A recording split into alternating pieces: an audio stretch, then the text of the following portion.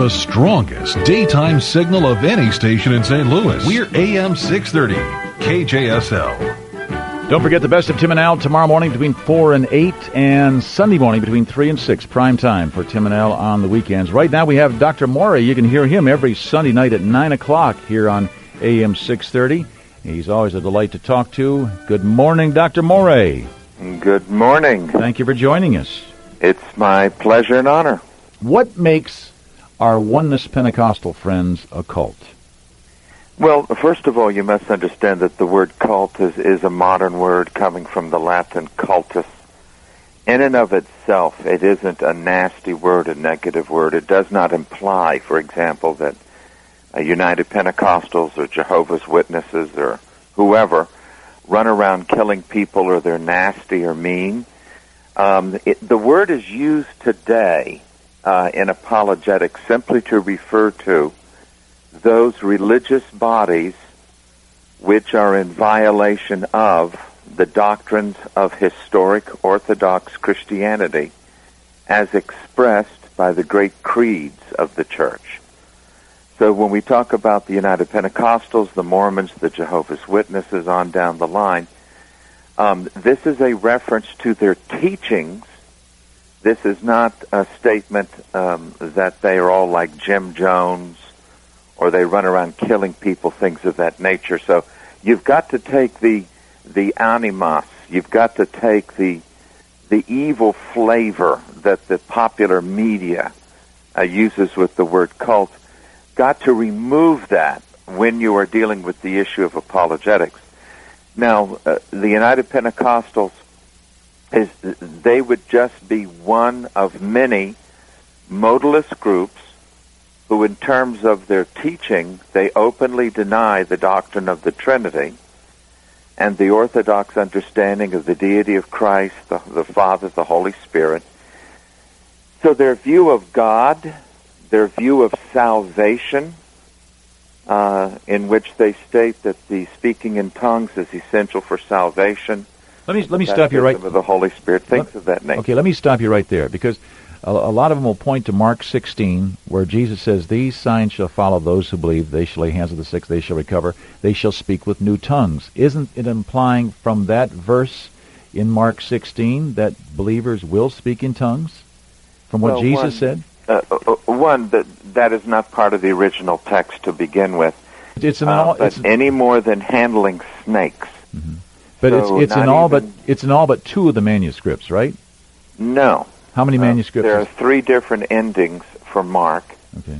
And none of them would seem to be the original. They're all quite late. But how do you feel about let me just ask you this: how do you feel about the story of the woman being caught in adultery? That wasn't in all the manuscripts. In fact, no, that's the Mark 16 manuscript, there's more for that than the woman caught in adultery. And yet we don't have any problem accepting that. Your expression of more for that, you're not counting noses. It isn't a matter of how many manuscripts you can pile up. It has to do with the quality, the age, the family. There are many areas. But that isn't germane to this issue. Okay. When you're dealing with a religious body whose view of God, man, salvation, Christ, on down the line, is in opposition to historic Christianity, and they readily admit this. They're not ashamed of it. They boldly state it. Then you're dealing with a religious organization that has separated itself from Orthodox Christianity. So the word cult simply means here's a religious organization. It's incorporated. It has a P.O. box number. It has a tax-exempt number. And it is not teaching historically the gospel of Jesus Christ. And it is for that reason, in modern times, we use the word cult, meaning that it is a church, a religion, that is not part of historic biblical Christianity. Now, for the person who says, now, doesn't the Bible say in John 14:6, I am the way, the truth, and life, no man cometh unto the Father but by me? I mean, they're looking to Jesus. Isaiah 9:6 talks about the mighty God, the everlasting Father. wouldn't it be easy to say, okay, it's talking about the same person here. God is God. Well, 2 Corinthians 11, the Apostle Paul said that the problem he faced in his own day was that people were defining who Jesus was, and there were different interpretations of Jesus. So he said there were other gospels, other Jesuses, and other spirits, and that there is only one gospel, one Jesus, and the cults of his time didn't have the right Jesus. So just because a group uses the word Jesus doesn't mean they have the same Jesus. And I'm sure Dr. Bernard would tell you that he does not have the Trinitarian Jesus, the Nicene Jesus, in mind when he speaks of Jesus. So we're not getting into the word game just because you use the same words, God, Jesus, salvation. You define them the same. That's the issue. It's in the definition of the terms, not the use of the term. That's the issue at hand. I guess the area that I get a little bit confused on is my finite mind cannot comprehend the Trinity. I'll understand it when I get to heaven, but speaking on a fleshly, earthly level, I just don't get it. And I had a discussion with a UPC pastor years ago, and his version is that Jesus is God. My version is that Jesus is God. Whether he's within the nature of one God, there are three individuals, the Father, the Son, and the Holy Spirit, and each are God, or God takes the form of Jesus, God takes the form of the Holy Spirit, and God is God. To me, that's splitting hairs. Well, it's not the issue of is Jesus divine in his nature. Is Jesus the Father? Is Jesus the Holy Spirit? Is God to be understood as one eternal divine being who for all eternity has been the Father, the Son, and the Holy Spirit? Mm-hmm. And the issue of incomprehensibility, everybody has to struggle with that. The mere existence of an infinite personal being, creator of heaven and earth, that in and of itself is incomprehensible. Mm-hmm.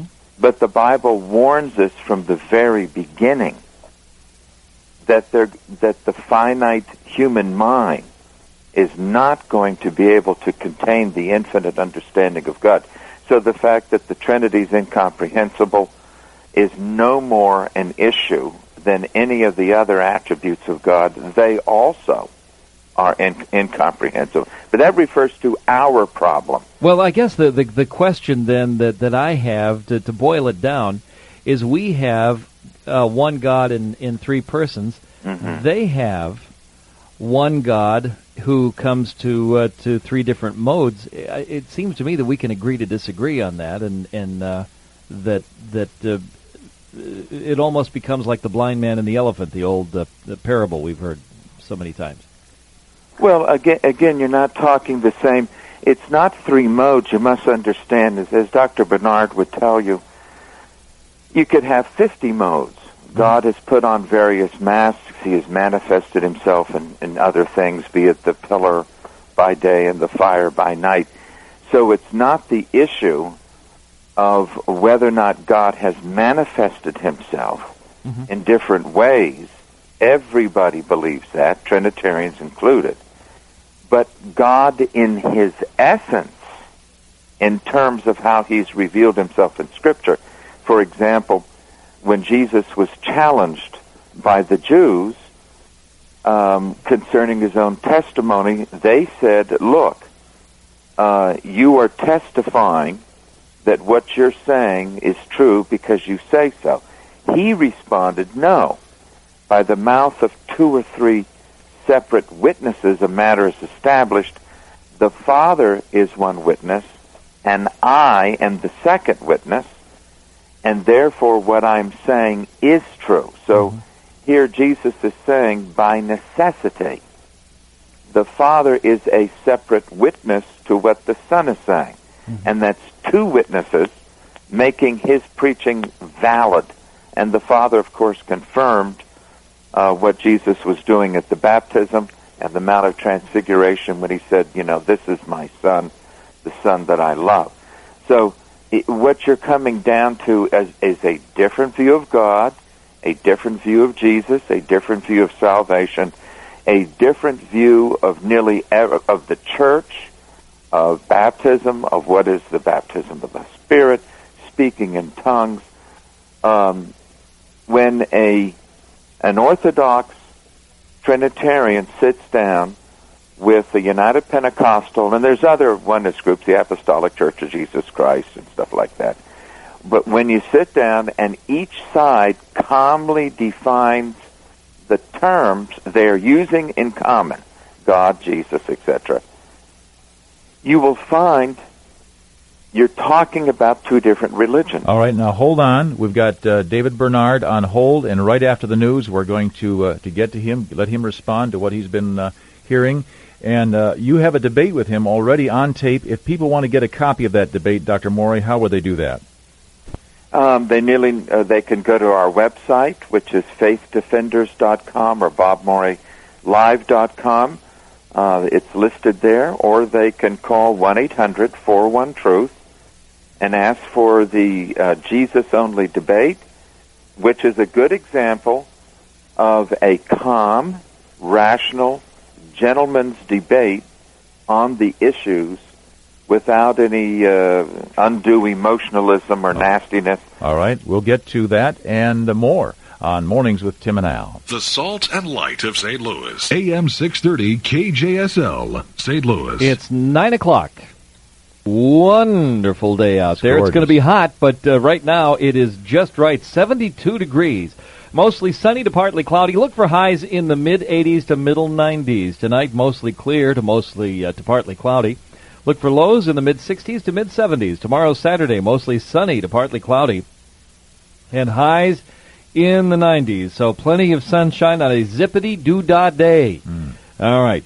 72 degrees. We've already established that. Coming up next, we've got Dr. Robert Morey, and we're going to be giving a little equal time to Dr. David Bernard from the United Pentecostal Church in our oneness discussion right after we find out how your automobile is doing. It is when you have the relics that I drive, you want to make sure that your mechanic is somebody you can trust. Amen. And you can trust Al's Automotive to fix the problem and only the problem. Listen. You know your owner's manual recommends transmission service every 30,000 miles. What you may not know is all transmission services are not equal. Most repair shops only replace about 1/3 of the transmission fluid, leaving 2/3 of that dirty, gunky fluid in your car. But at Al's Automotive Service Center, Al Bass removes up to 95% of old fluid. It's called the Complete Transmission Transfusion, and it will prolong the life of your car. The Complete Transmission Transfusion. Available now at Al's Automotive Service Center, where you get what you need and nothing else. The transmission transfusion. There's another red liquid that will be absolutely removed, or at least 95% of it, and new transmission fluid put in. And it's just because of the interest in what is the word? Take two. See, this is live radio. Take Intricate. three. Okay. Intricities. Is that the word we're looking for? Is that such a word? It's like when you get to your destination, or you arrivinated. I don't know. But one thing you do know, he's going to take good care of your car, get the maximum amount of fluid out, put brand new fluid in, and you'll be on your way. Give him a call. Al Bast, Al's Automotive Service, 314-878-3600. Once in every lifetime comes a love like this. Oh, I need you, you need me. Oh, that's not the one I wanted. What in the world was that? This is live radio. That's the young ones or something. Yeah. There we go. Let's cue the announcer. With unlimited budgets, these programs have managed not to entertain you or me. Tim Behrens and Al Gross, comforting the afflicted, afflicting the comfortable on AM 630 KJSL. All right, we have scrapped vitamin C for couples. You'll have to wait to get your vitamins another time. We're going to spend the whole hour with Dr. David Bernard and Dr. Robert Morey. We'll be opening up the phone lines for our listeners in about 23 minutes. So we'll ask you to hold your calls at least for 15, then you can start lining up. We heard from Dr. Robert Morey, who can be heard on Sunday nights here on AM 630. He's also at faithdefenders.com, 1-800-41-TRUTH, if you'd like to get a copy of the debate he's already done with Dr. David Bernard. Dr. David Bernard is pastor of the New Life United Pentecostal Church in Austin, Texas. He's also president of the Urshan School of Theology here in St. Louis. He's been on hold for the past 20 minutes, listening to Dr. Morey for 15 of those 20. Delighted to have you, Dr. Bernard. Thank you for joining us. Thank you very much. By the way, are you related to Jerry Bernard in California? No relation. No relation. All right. Well, you've heard Dr. Morey. The subject is our oneness Pentecostal friends in a cult. Your response, how would you respond to Dr. Morey? Well, let me make two comments. First of all, I appreciate Dr. Morey and his approach, and I appreciate the station for giving us time. But he carefully defined the word cult as trying to remove any evil or prejudicial remarks, and I agree with that. But the easiest way to do that is drop the word cult, because no matter how you define it to the general public, it has a very evil connotation. And my second point would be we need to debate Scripture. Now, instead of using labels cult, which are prejudicial, or even historic orthodoxy, if he means something different from Scripture, then I say he's abandoned the basic tenets of Protestantism. If he means Scripture, let's talk about Scripture. And the reason why that's important is, for example, when Martin Luther began to preach justification by faith, the Roman Catholic Church said this is contrary to 1,000 years or more of historic orthodoxy. He said, well, it doesn't matter. Let's go back to Scripture. And that would be the same position that I would say today. Well, can I be, let me then just kind of get to, instead of using the word cult, let's say this, because we are concerned with people's soul. I guess the question is, does believing in the Trinity, not believing in the Trinity, send you to hell? A lot of people, and I think Dr. Morey would say, if you don't believe in the Trinity, you're going to hell. I would say that. Well, that's a good way to frame the debate, because I would not say that Dr. Morey is a cult, and I would not say automatically that if someone has a different view of the Godhead, that in and of itself is going to send someone to hell. I've found in discussing Trinitarians, there are many, including theologians, who explain it just about like I would, with some differences of terminology, and we find mostly common ground. Then there are others who have a very aberrant view, even by the creeds, but they're called Trinitarian. So again, just the labels are not determinative. I think it's your relationship with God, and you're trying to follow the Scripture. That's what makes the difference. All right, Dr. Morey, you've been listening to Dr. Bernard's response to you. How would you respond to him? Well, he's just a nice guy, as he always was. How are you doing, brother? I'm really Fine. Appreciate talking with you. Yeah, I think what we're talking about is when theologians talk on these issues academically, theologically, where we look at Scripture and we're looking at the Greek and the Hebrew and things of that nature, it does get a little rarefied for the average layman. We can bring it down simply to the issue, if you're baptized in the name of Jesus or baptized in the name of the Father, the Son, and the Holy Spirit, does that make any difference in terms of salvation? If someone says that baptism in the name of Jesus is one of the essentials for salvation, or speaking in tongues is essential for salvation, they have set up a standard that, whether they like it or not, is going to exclude an awful lot of people. And while no one can have X-ray vision and judge individuals and say, well, I can't really say whether or not you in particular, let's take Tim Morale, whether or not you're going to make it, that's God who has to judge that. But if I say that part of the essentials of salvation as being baptized in the right way, with the right understanding, speaking in tongues, the baptism of the Holy Spirit, on down the line, then I have made a statement that in general would exclude most professing Christians throughout history. So if we discuss, for example, biblically speaking, where are we told in the Bible that speaking in tongues is essential for salvation and being baptized in the name of Jesus only is essential for salvation? Where would we find that stated specifically? Dr. Bernard? Well, first of all, I do not present the message in the way that you've said. Here's what I present. The Bible tells us that we need to repent of our sins. We need to be baptized in the name of Jesus Christ. We need to be filled with the Holy Spirit. I believe that constitutes the in Christian initiation, entering into the New Covenant, New Testament salvation. Now, when we go to the Scriptures, we find that the apostles always baptized in Jesus' name. When we go to the Scriptures, we find that when people received the Holy Ghost, they did speak in tongues as the initial sign. That's different from saying, if you're not speaking in tongues, you're going to hell. If you're not baptized in Jesus' name, you're going to hell. I'm just saying, let's go back and conform to the example of the New Testament church. And if you do, then we can see that. If you don't, then that's between you and God. I'm just trying to rally the church back to the original pattern. Dr. Morey? Well, here we have a perfect example. If we're going to talk about specific scripture, for example, take speaking in tongues, the Philippian jailer asked, "What must I do to be saved?" Very specific question. He was told to believe in the Lord Jesus Christ and he would be saved. Romans 10 talks about confessing Christ, or the gospel is defined in 1 Corinthians 15 in terms of the person and work of Christ. You never find speaking in tongues as one of the things that constitute salvation.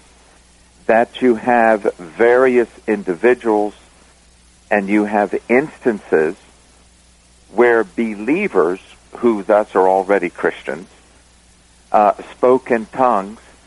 That refers to something subsequent to their salvation, not being part of their salvation. I would challenge Dr. Bernard, could you present us with one passage which, in the context, presents speaking in tongues as essential to salvation? Well, here's my point. I don't say speaking in tongues is essential to salvation as if tongues is what saves you. I say being filled with God's Spirit is an essential part of biblical salvation. That's simply what I'm saying. Now, when you go to the examples in the Bible, you do find that speaking in tongues is an initial accompaniment of the Holy Spirit. But we do not regard tongues as the essence of salvation. We're just saying, let's receive the experience of the Bible. And yes, we believe that salvation is by grace through faith. There's no other way to receive God's gift other than faith. But we're maintaining that there is an experience with God which constitutes faith. And the Philippian jailer is a good example. That same hour at midnight, he was baptized, and he and all of his household rejoiced. So they had a definite experience with God because they had faith in Jesus Christ. But are you saying, and again, I will take the Philippian jailer since you used that verse. Number one, you can't give me a specific passage. Let's take the book of Romans. I'm sure you would agree that's the passage aforementioned where the plan of salvation is laid out. You can't give me a specific passage where the baptism of the Holy Spirit with speaking in tongues as the evidence is part of what constitutes salvation. Where being baptized in the name of Jesus is part of salvation. When Luther, since you brought up Luther, talked about being saved by grace alone, through faith alone, in Christ alone, he was excluding water baptism or anything else as part of constituting salvation. Can you give me a specific text, and it would really be helpful if you find it in the epistles, where the baptism of the Holy Spirit and speaking in tongues was part of the preaching of the gospel so that it is part of salvation for sinners?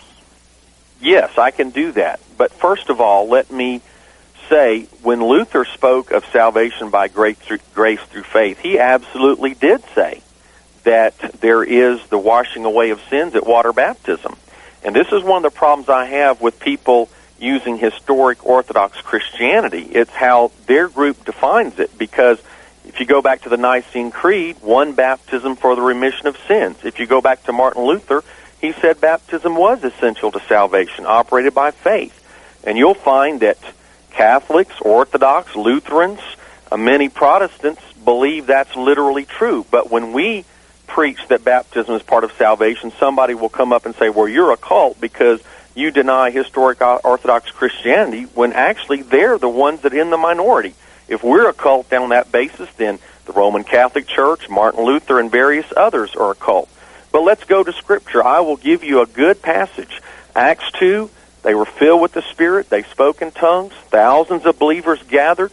Peter preached the first gospel sermon. He preached the death, burial, and resurrection of Christ, if you study Acts 2, which is precisely the gospel, according to 1 Corinthians 15, 1 through 4. He preached exactly that. When he got to the climax of his sermon, in verse 37, the people cried out, men and brethren, what shall we do? So how do we respond to the gospel? He didn't say, well, obviously you've changed your mental belief in the course of my message. You now understand what I'm saying, so everybody just go home, you're saved. No, he said, here's how you respond to this message that I'm preaching. If you really believe it, here's what you're going to do. Verse 38, then Peter said unto them, repent and be baptized every one of you in the name of Jesus Christ for the remission of sins, and you shall receive the gift of the Holy Ghost. For the promise is unto you and to your children, to all that are far off, even as many as the Lord our God shall call. So there's a positive affirmation. Here is how you respond to the gospel in faith. Well, again, I think it's important, you would agree with me, that we all recognize that Peter said a lot other things that aren't recorded. These are just summaries. It's almost like a very condensed version. And as you look in the original text, what Peter said in Luke's summary was, if you all, or y'all, it's in the plural, repent, y'all shall receive the Holy Spirit. Then there is a parenthesis. That's why some translations put it in brackets, where it changes from the plural, if you all repent, you will all receive the Holy Spirit. And in that, he changes a different number to the singular. And then individually, you should be baptized in reference to the fact that your sins had already been forgiven. And the word ace would have that sense in that passage, that the same as in Matthew 3:11 and other places. But that passage does not say speaking in tongues. It does not say that water baptism is essential for salvation. Now, the Lutherans can call themselves, but in terms of historical theology, Luther rejected baptismal regeneration. He did not believe in that. Modern-day Lutherans of various denominations have fallen back into that error. But in terms of Luther studies, he clearly rejected baptismal regeneration. But as I said, the Lutherans can call you up and they can dance with you when it comes to that issue. Well, the point I'm making is that if you're going to call us a cult on this basis, you will have to call the majority of Christianity throughout the centuries a cult on that basis. And Luther did say baptism was essential to salvation. He didn't speak of baptismal regeneration, neither do I, because I don't believe that you automatically receive the Holy Spirit when you're baptized.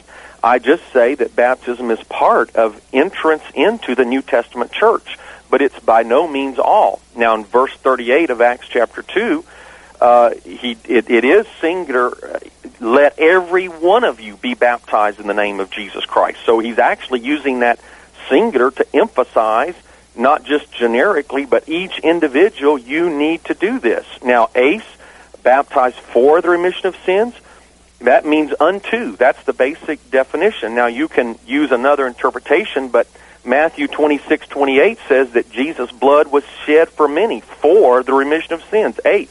We wouldn't say his blood was shed because people already have their sins taken away, but his blood was shed so that we could receive it. And all I'm saying with baptism is when a person repents and a person is baptized, they're calling on God to wash away their sins. And we believe that that God actually does that when people call on him for that purpose. As far as receiving the gift of the Holy Ghost, verse 4 says that when they did receive the Holy Ghost, they spoke in tongues. So these people observed this. Peter, they said, what does this mean? Peter turned around and said, this is what it means, and you can receive it too. So it'd be the most logical thing in the world to say, I can receive it the same way I just saw it being received. And that would be my point in that passage, that we have to look at the whole context and see what exactly they're talking about. And we can rest assured that they received the same experience as the 120 did a few minutes earlier on the day of Pentecost. Well, again, we're dealing with the historical narrative, and I think you would agree in terms of the genre of literature. It's very precarious to try to base the foundation of your theology on historical narrative when you have other passages, let's say the book of Romans, in which the plan of salvation is specifically addressed and where the teaching on salvation is laid out. But again, the fact that, I'll take Acts 2, the fact that the people brought all of their possessions, having sold everything, and put the money at the feet of the church leaders, and no one held anything privately, and they all tried to share their things in common, even though that is clearly part of the narrative. Even you would agree that that is not essential for salvation. You do not ask people to sell everything they own and put the money at your feet because you're the pastor. So just because there are things that happened doesn't mean we're supposed to follow that.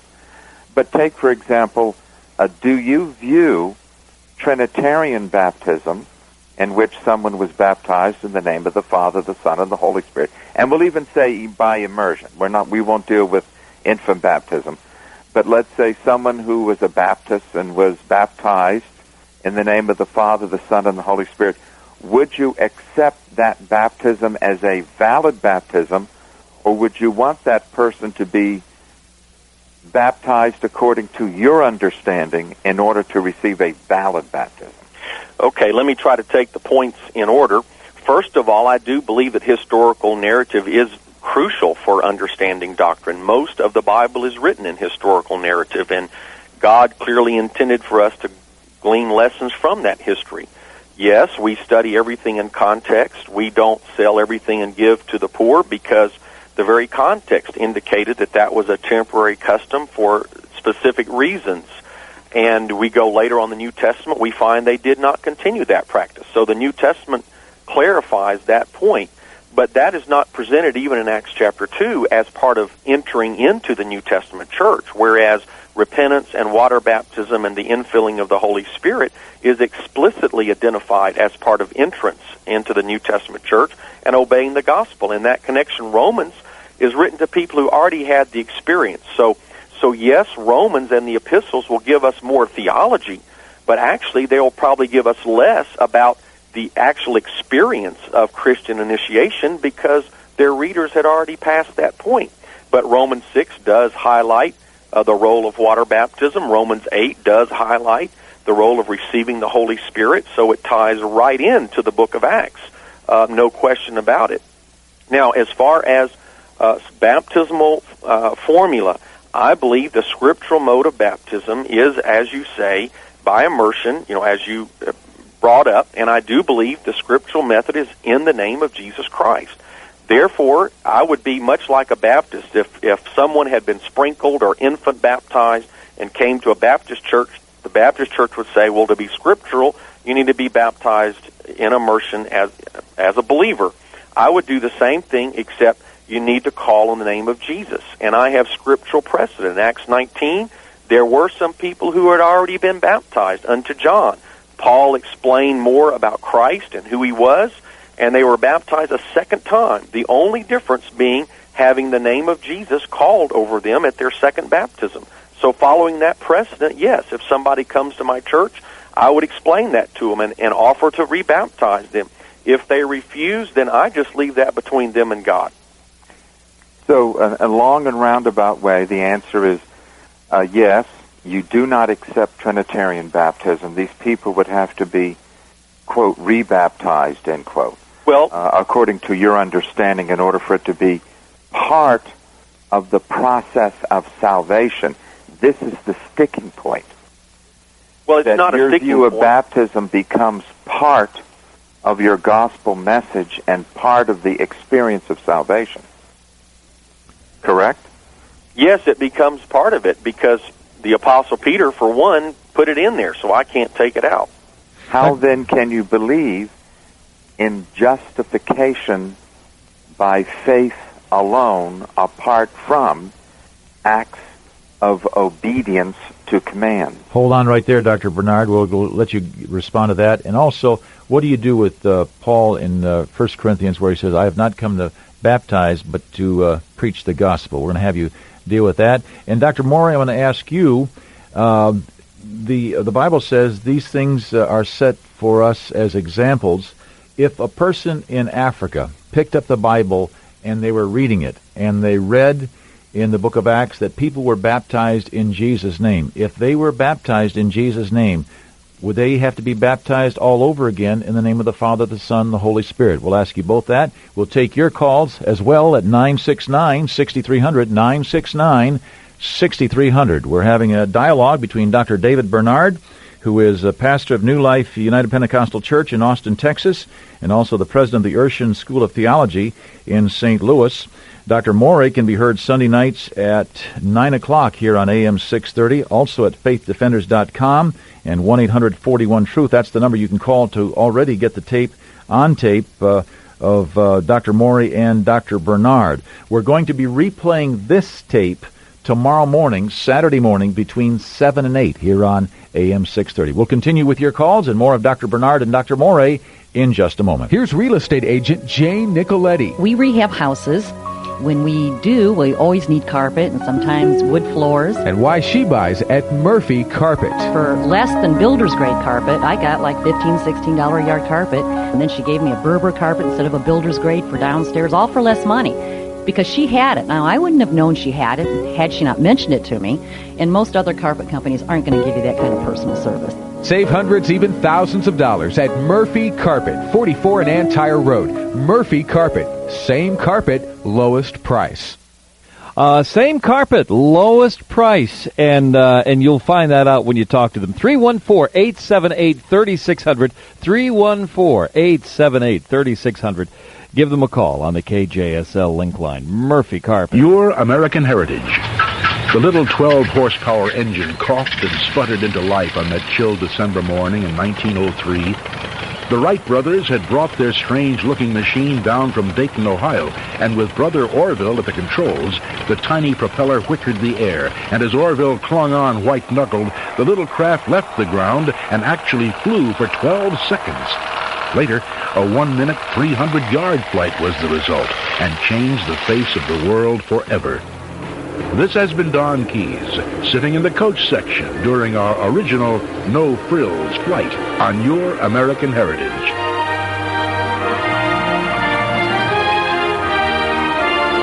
Crawford Broadcasting Company and KJSL take this moment in the spirit of thankfulness to remember that as she celebrates her 225th birthday, America is still one nation under God.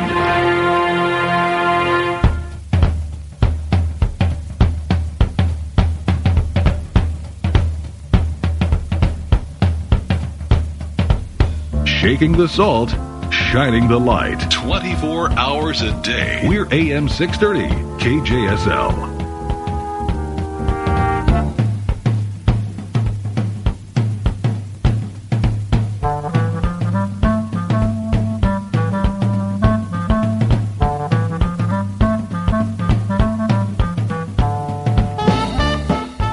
We'll have Della Reese's address for you a little bit later on. She's celebrating her 69th birthday today.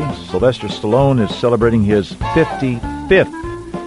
While action star Sylvester Stallone was being delivered, the forceps severed a facial nerve, partially paralyzing one side of his face and giving him his famous slant mouth. So keep him in your prayers today. Don't know where he stands with the Lord. The Bible says, let the Redeemer of the Lord say so. Haven't heard him saying so. We're having a dialogue on oneness. are our oneness friends in a cult? And we just asked Dr. David Bernard, who is pastor of the New Life United Pentecostal Church in Austin, Texas, also president of the Urshan School of Theology here in St. Louis. The question in 1 Corinthians, Paul is saying, I did not come to baptize, but to preach the gospel. Your opinion of that, Dr. Bernard, isn't it pretty clear there that baptism is separated from the gospel?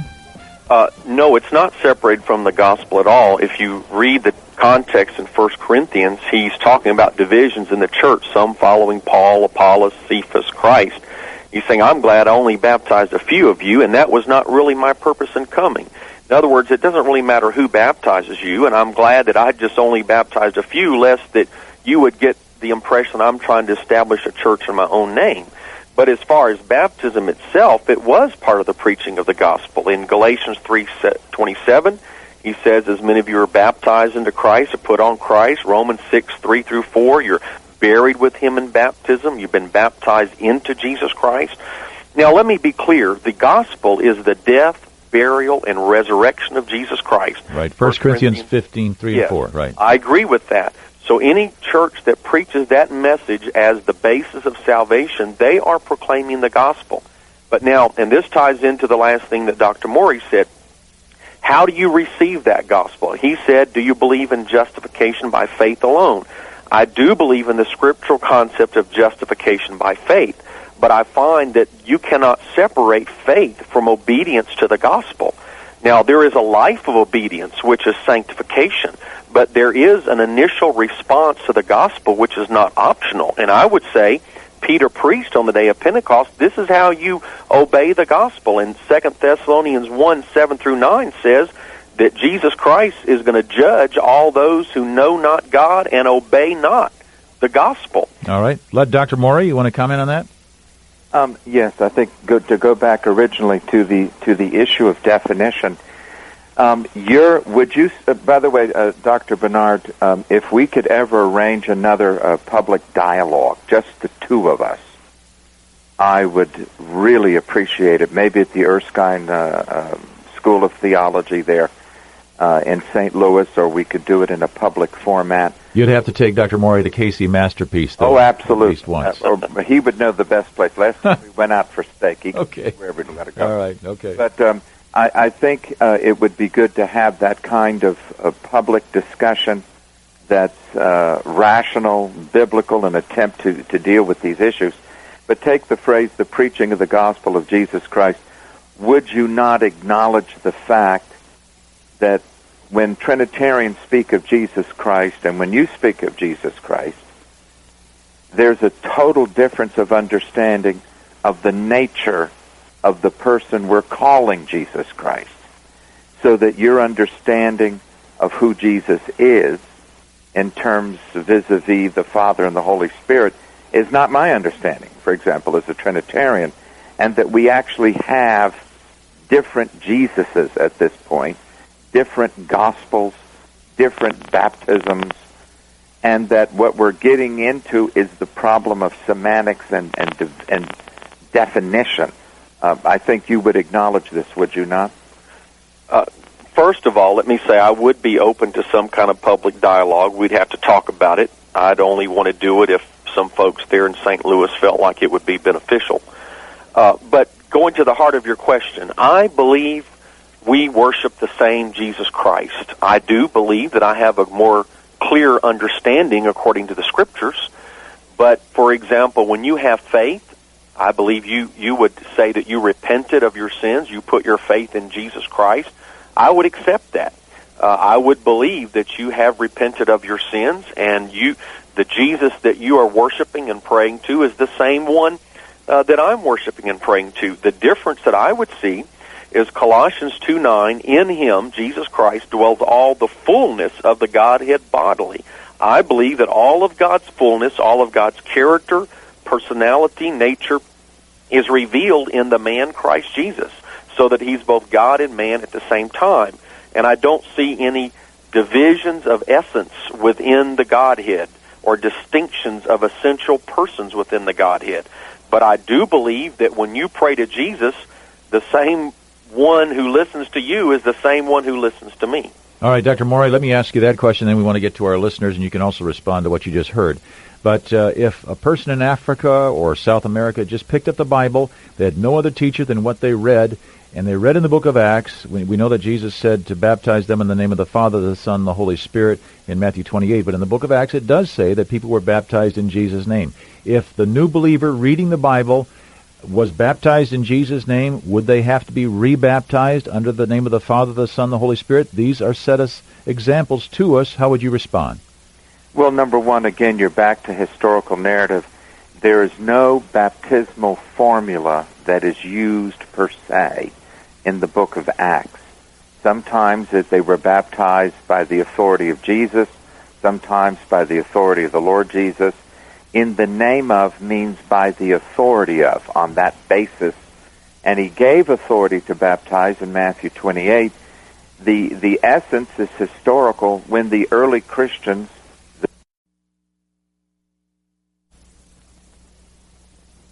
in terms vis-a-vis the Father and the Holy Spirit, is not my understanding, for example, as a Trinitarian, and that we actually have different Jesuses at this point, different gospels, different baptisms, and that what we're getting into is the problem of semantics and definition.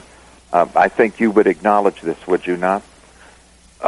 First of all, let me say I would be open to some kind of public dialogue. We'd have to talk about it. I'd only want to do it if some folks there in St. Louis felt like it would be beneficial. But going to the heart of your question, I believe we worship the same Jesus Christ. I do believe that I have a more clear understanding according to the Scriptures. But, for example, when you have faith, I believe you would say that you repented of your sins, you put your faith in Jesus Christ. I would accept that. I would believe that you have repented of your sins, and the Jesus that you are worshiping and praying to is the same one that I'm worshiping and praying to. The difference that I would see is Colossians 2:9, in him, Jesus Christ, dwells all the fullness of the Godhead bodily. I believe that all of God's fullness, all of God's character, personality, nature, is revealed in the man Christ Jesus, so that he's both God and man at the same time. And I don't see any divisions of essence within the Godhead or distinctions of essential persons within the Godhead. But I do believe that when you pray to Jesus, the same one who listens to you is the same one who listens to me. All right, Dr. Morey, let me ask you that question, then we want to get to our listeners, and you can also respond to what you just heard. But if a person in Africa or South America just picked up the Bible, they had no other teacher than what they read, and they read in the book of Acts, we know that Jesus said to baptize them in the name of the Father, the Son, the Holy Spirit in Matthew 28, but in the book of Acts it does say that people were baptized in Jesus' name. If the new believer reading the Bible was baptized in Jesus' name, would they have to be rebaptized under the name of the Father, the Son, the Holy Spirit? These are set as examples to us. How would you respond? Well, number one, again, you're back to historical narrative. There is no baptismal formula that is used per se in the book of Acts. Sometimes they were baptized by the authority of Jesus, sometimes by the authority of the Lord Jesus. In the name of means by the authority of, on that basis. And he gave authority to baptize in Matthew 28. The essence is historical. When the early Christians, the very first ones to receive the New Testament, read the Bible for the first time, that's why you have the doctrine of the Trinity from the early church. But the same thing, just to go back to the issue of historical narratives and why you have to do a eeny, meeny, miny, mo, Acts 2 does say, by way of description, that part of their entrance into the church was they sold everything they owned and set it at the feet of the apostles. Then in Acts 5, Ananias and Sapphira were struck dead for holding back part of their possessions and pretending they had given it all. So there are many, many little religious groups that depend upon the book of Acts to prove that you've got to sell everything you have and give it to them. All right, and they would argue exactly the same way as the United Pentecostals here are arguing, but more to your point, there is no baptismal formula in the book of Acts. I've offered $100 if anybody can show me a formula, and it isn't there. It isn't liturgical. All right, let's go to Aaron on line 2. Thanks for holding, Aaron. You have a question for both guests? Yes. I have a question I'd like for Dr. Morey and Dr. Bernard both to comment on. It's on John chapter 3, verses 5 through 8, where Jesus talks about being born of water and spirit, but especially comment upon when Jesus says, the wind bloweth where it listeth, and thou hearest the sound thereof. If you could really just comment on that, please. All right, thank you. Thank you. Dr. Bernard first. Well, I think that does describe the experience of entrance into the New Testament church, and it does give an indication that there is going to be a definite experience of the Holy Spirit. And I think it's no coincidence that when the Holy Spirit fell, there was a sound of a rushing mighty wind to signify the availability of the Spirit for this age, and then individuals began to speak in tongues with their personal experience. So it fits very well with John's description. I do want to follow up, since I didn't get to respond. I would say that selling of possessions is not presented as part of responding to the gospel, and Ananias was not judged for withholding possessions, but for lying about it. And 1 Corinthians shows that people were to bring a weekly offering. So clearly by that time, it was not a practice to give everything. So I think historically we can trace what is essential to the gospel message as opposed to what was local, temporal, and customary for a specific time. All right, Dr. Morey. Well, in John 3, you have to remember at least two things. Number one, Christian baptism did not exist at that time. Nicodemus was told that whatever Jesus was talking about, he should understand on the basis of his understanding of the Old Testament. Number two, born again is a mistranslation. The Greek word anathon means born from above, and it's speaking of the fact that your physical birth is not enough, but you need to have a spiritual regeneration, and this spiritual regeneration comes from above, not according to John 1:12 and 13. It is not the work of man, the will of man, the will of the flesh, but it is strictly of God, cleanses us from our sins. So baptism is actually not in the context at all. Nicodemus didn't understand it that way. Jesus himself never baptized anybody, and it was explicitly stated that he should have understood what Jesus was talking about on the basis of the Old Testament, which means, of course, no Christian baptism at all is in the passage. Let's go to Fayon from St. Louis. Welcome to Mornings with Tim and Al and Dr. Morey and Dr. Bernard. Yeah, I'm on the cell phone. My question is, they talked about Matthew 28, and when Jesus said, we call it the Great Commission, he talks about go, and then he says, baptize in the name of the Father and the Son. I want to know, when was that initiated, and then when was it stopped? If you say we got to baptize in Jesus' name, when did the church initiate that baptism of the Father, the Son, and the Holy Ghost? And then when did it stop? When did it become invalid? If he told us to do it, why should we stop doing it? If that's what Jesus he gave us as our Great Commission to do that. So when did it start, and when did it stop? All right. Thank you, Fayon, for that call. Go ahead. All right, I think he's probably asking me this, and I would like clarification before we finish. Dr. Morey's never answered the question of somebody like me, do I need to be rebaptized in the titles of the Trinity in order to be saved? But going past that point, I would say the book of Acts records, and it does record a formula. You can say that it doesn't, but it consistently uses the name of Jesus. There may be different qualifying phrases such as Lord or Christ, but the name of Jesus is consistent, and your Bauer's lexicon will point out this means with the invocation of the name of Jesus. All your respected Greek sources will say, yes, the name of Jesus was invoked. Acts 22:16, calling on the name of the Lord, or calling on his name, actually invoking his name. Now, going to Matthew 28:19, that was written, of course, a number of years after the actual occurrences, and when the early believers read the text of Matthew 28:19, they didn't say, "Oh no, we've been doing this wrong all this time. We've got to change." They understood that they were obeying Matthew 28:19, and what I would say there is when it says, "In the name of the Father and of the Son and of the Holy Ghost," if that was the only scripture in the Bible, we might say, "Well, we'll just repeat those titles." But in the book of Acts, they understood that the one name that invoked the Father, Son, and the Holy Ghost was the name of Jesus. So the real question you should be asking is, since the apostles heard these instructions, why didn't they follow them? And I would submit they did follow them because they understood they were to invoke the name of Jesus. And so we should simply follow those instructions the same way that the early church followed those instructions. And I will point out, in early church history, there was still baptism in Jesus' name after the Bible. It wasn't till about AD 200 that the first mention of the word Trinity was even used. So both in the Bible and the earliest post-biblical accounts, you still have the practice of baptism by invoking the name of Jesus. Dr. Morey?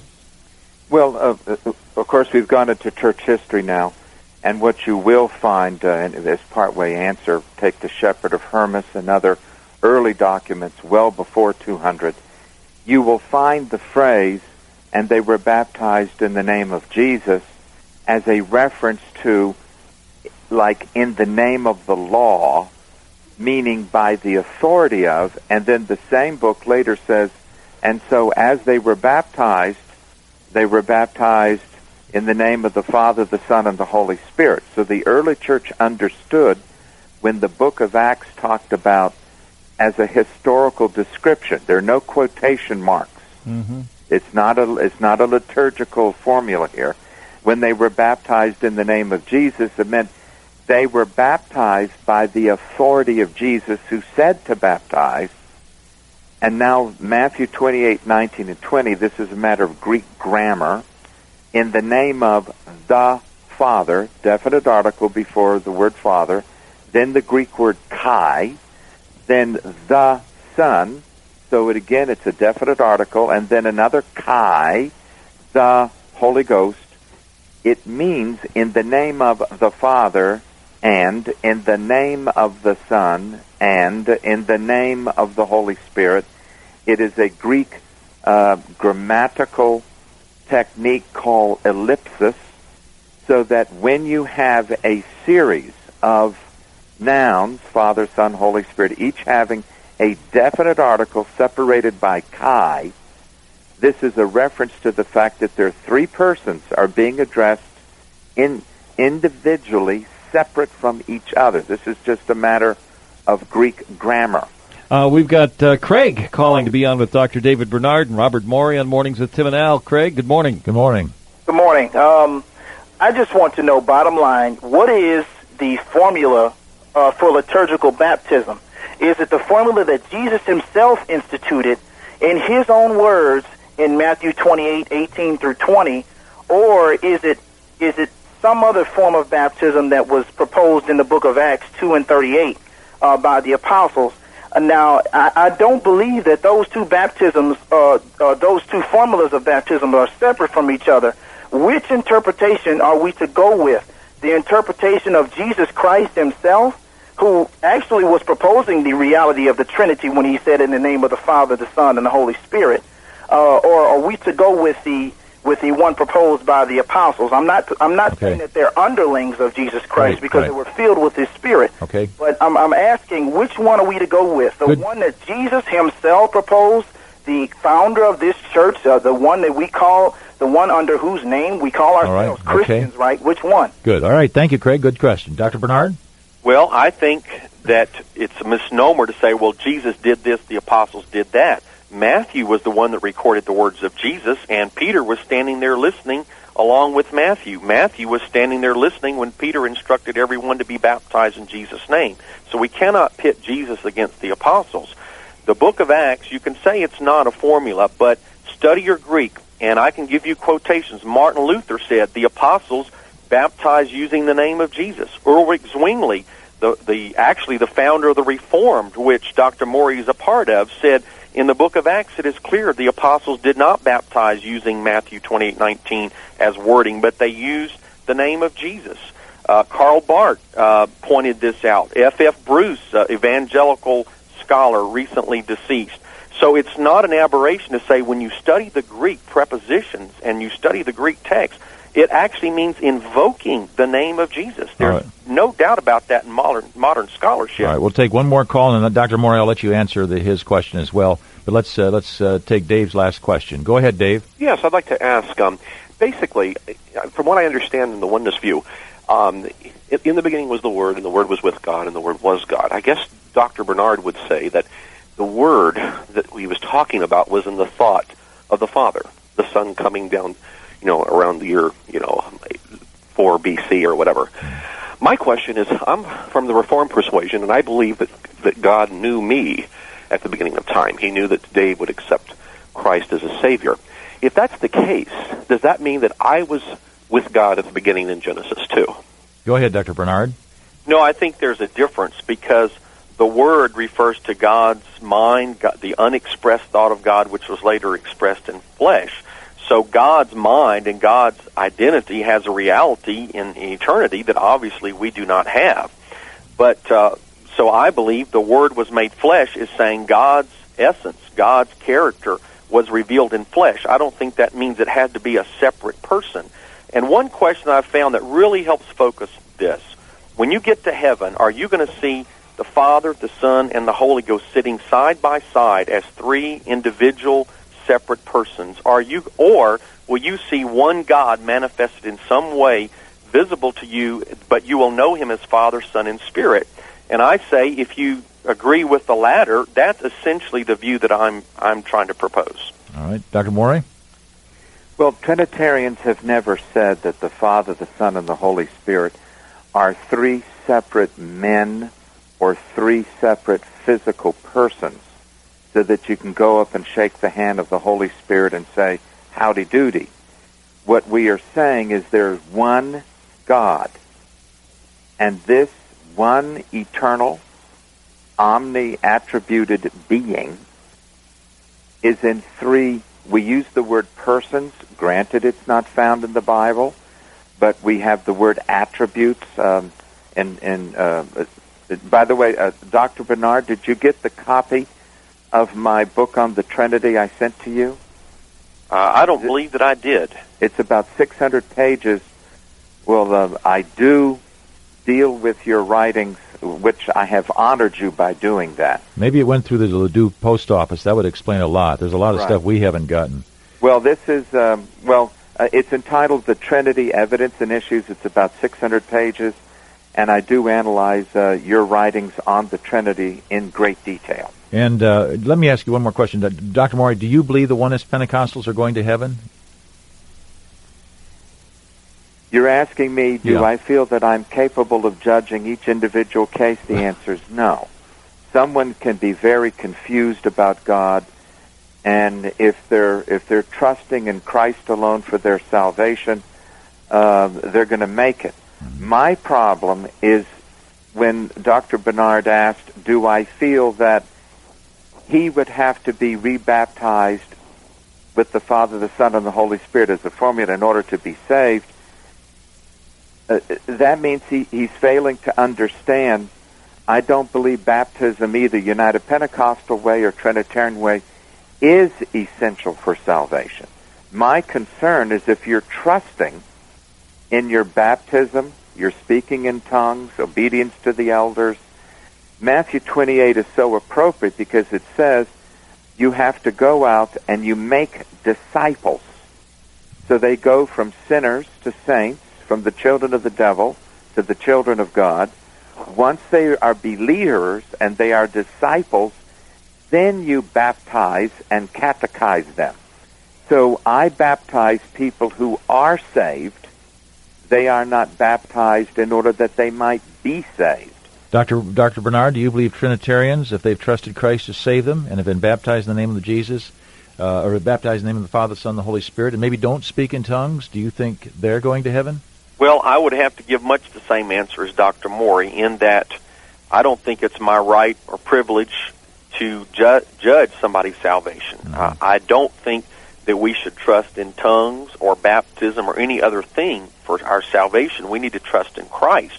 And whether we're saved or lost, bottom line is going to be based on our faith relationship with Jesus Christ. That's the bottom line. However, I do think that we need to obey the Scriptures in response as part of our faith. And so if someone deliberately refuses to follow what the Bible says for Christian initiation, then that calls into question their faith. Just as a general principle, I would say the Bible tells us to repent. The Bible tells us to be baptized. The Bible tells us to be filled with the Spirit, and that's what we should do. But each individual is going to have to give account to God, and God will evaluate if that person has responded in faith to their own understanding and to what the Scriptures actually teach. And I'm very content to leave that side of it with the Lord. I would like to follow up. I know in our previous debate, Dr. Morey, you talked about how that Peter, James, and John were three humans, were three persons, but all human. Would you still find that a good analogy to say the Father, Son, and the Holy Ghost are three persons, but they're all God? Well, any metaphor, any illustration has its shortcomings. The word persona, we're left with it like the word attributes. The Bible never, in the Greek or the Hebrew, has the word attributes. But it's theological jargon. We're saddled with it. We can't help it, like Trinity. Even United Pentecostal, you're not going to find that in the Bible anywhere. So what we have to do is go back to scratch one to Scripture, and that takes, for example, Romans 8 and verse 4. In terms of the grammar of the Greek, God sent his Son into the world, which means that Jesus was his Son before he got here. So the pre-existence of the Son of God as second person of the Trinity is something that can be verified from Romans 8:4, plus various Old Testament passages, so that the Trinitarian is saying the Father, the Son, and the Holy Spirit as metaphors referring to the relationship sustained within the Godhead itself is an eternal relationship. The word Father and Son are human terms. You have children. Do you have a son? Yes. I have one who's turning 20 this month. And we talk about Father and Son, not that there's a mother hanging around, as the Muslims claim, and that the first person of the Trinity is a father in the sense of sexually producing a son with a goddess someplace. Those are all metaphors. What we're talking about is the relationship within the Trinity of three centers of consciousness, which we can call the Word, which we can call the mind, the Father, the servant, the Master. Many different metaphors can be used, and that theologians understand this. Dr. Morey, I can see by the old clock on the wall there's a fly. I wanted to get a plug in here for David Bernard's book as we let you plug yours. His is entitled The Oneness of God. It's available from the World of Flame Press in Hazelwood. Yours is entitled The Trinity, Evidence and Issues, available through 1-800-41-TRUTH. This has been very valuable this morning. We really appreciate you both taking the time to be with us. And again, we'll be replaying this debate dialogue between 7 and 8 tomorrow morning here on AM 630 KJSL. And if you'd like a copy of the tape, they've already done a debate, Dr. Morey and Dr. Bernard. That's 1-800-41-TRUTH. Dr. Bernard, thank you so much for being with us today. Thank you. God bless you, sir. You too. And Dr. Morey, Sunday night comes quickly. We'll be listening to you on Sunday night at 9 o'clock. Yes, and people can call and continue the discussion. All right, very good. Thank you so much. Live for the Lord, bring home all A's. By the way, here's Della Reese's address if you'd like to write and share your faith with her. She's 69 today. She's touched by an angel. She's in the Science of Mind called Post Office Box 2812, Beverly Hills, California, 90210. That's Della Reese. Post Office Box 2812, Beverly Hills, California, 90210. We'll be going witnessing tonight at 10. We'll meet you here at the station. Visit a crack house. Would appreciate your prayers. Then Al and I will be covering the abortion mill tomorrow in Granite City. What a person believes determines what he does. And the ideas expressed on Mornings with Tim and Al are ours, and our guests are not those of KJSL, Crawford Broadcasting Company, our sponsors or advertisers. But we all agree that we'll see you this Sunday in Sunday school. Sunday school. Sunday school. Sunday school. Sunday school is marching on.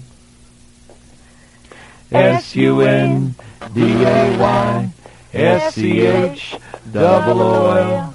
Sunday school is marching on. Yay, Veronica there. The Salt and Light of St. Louis. AM 630 KJSL, St. Louis. It was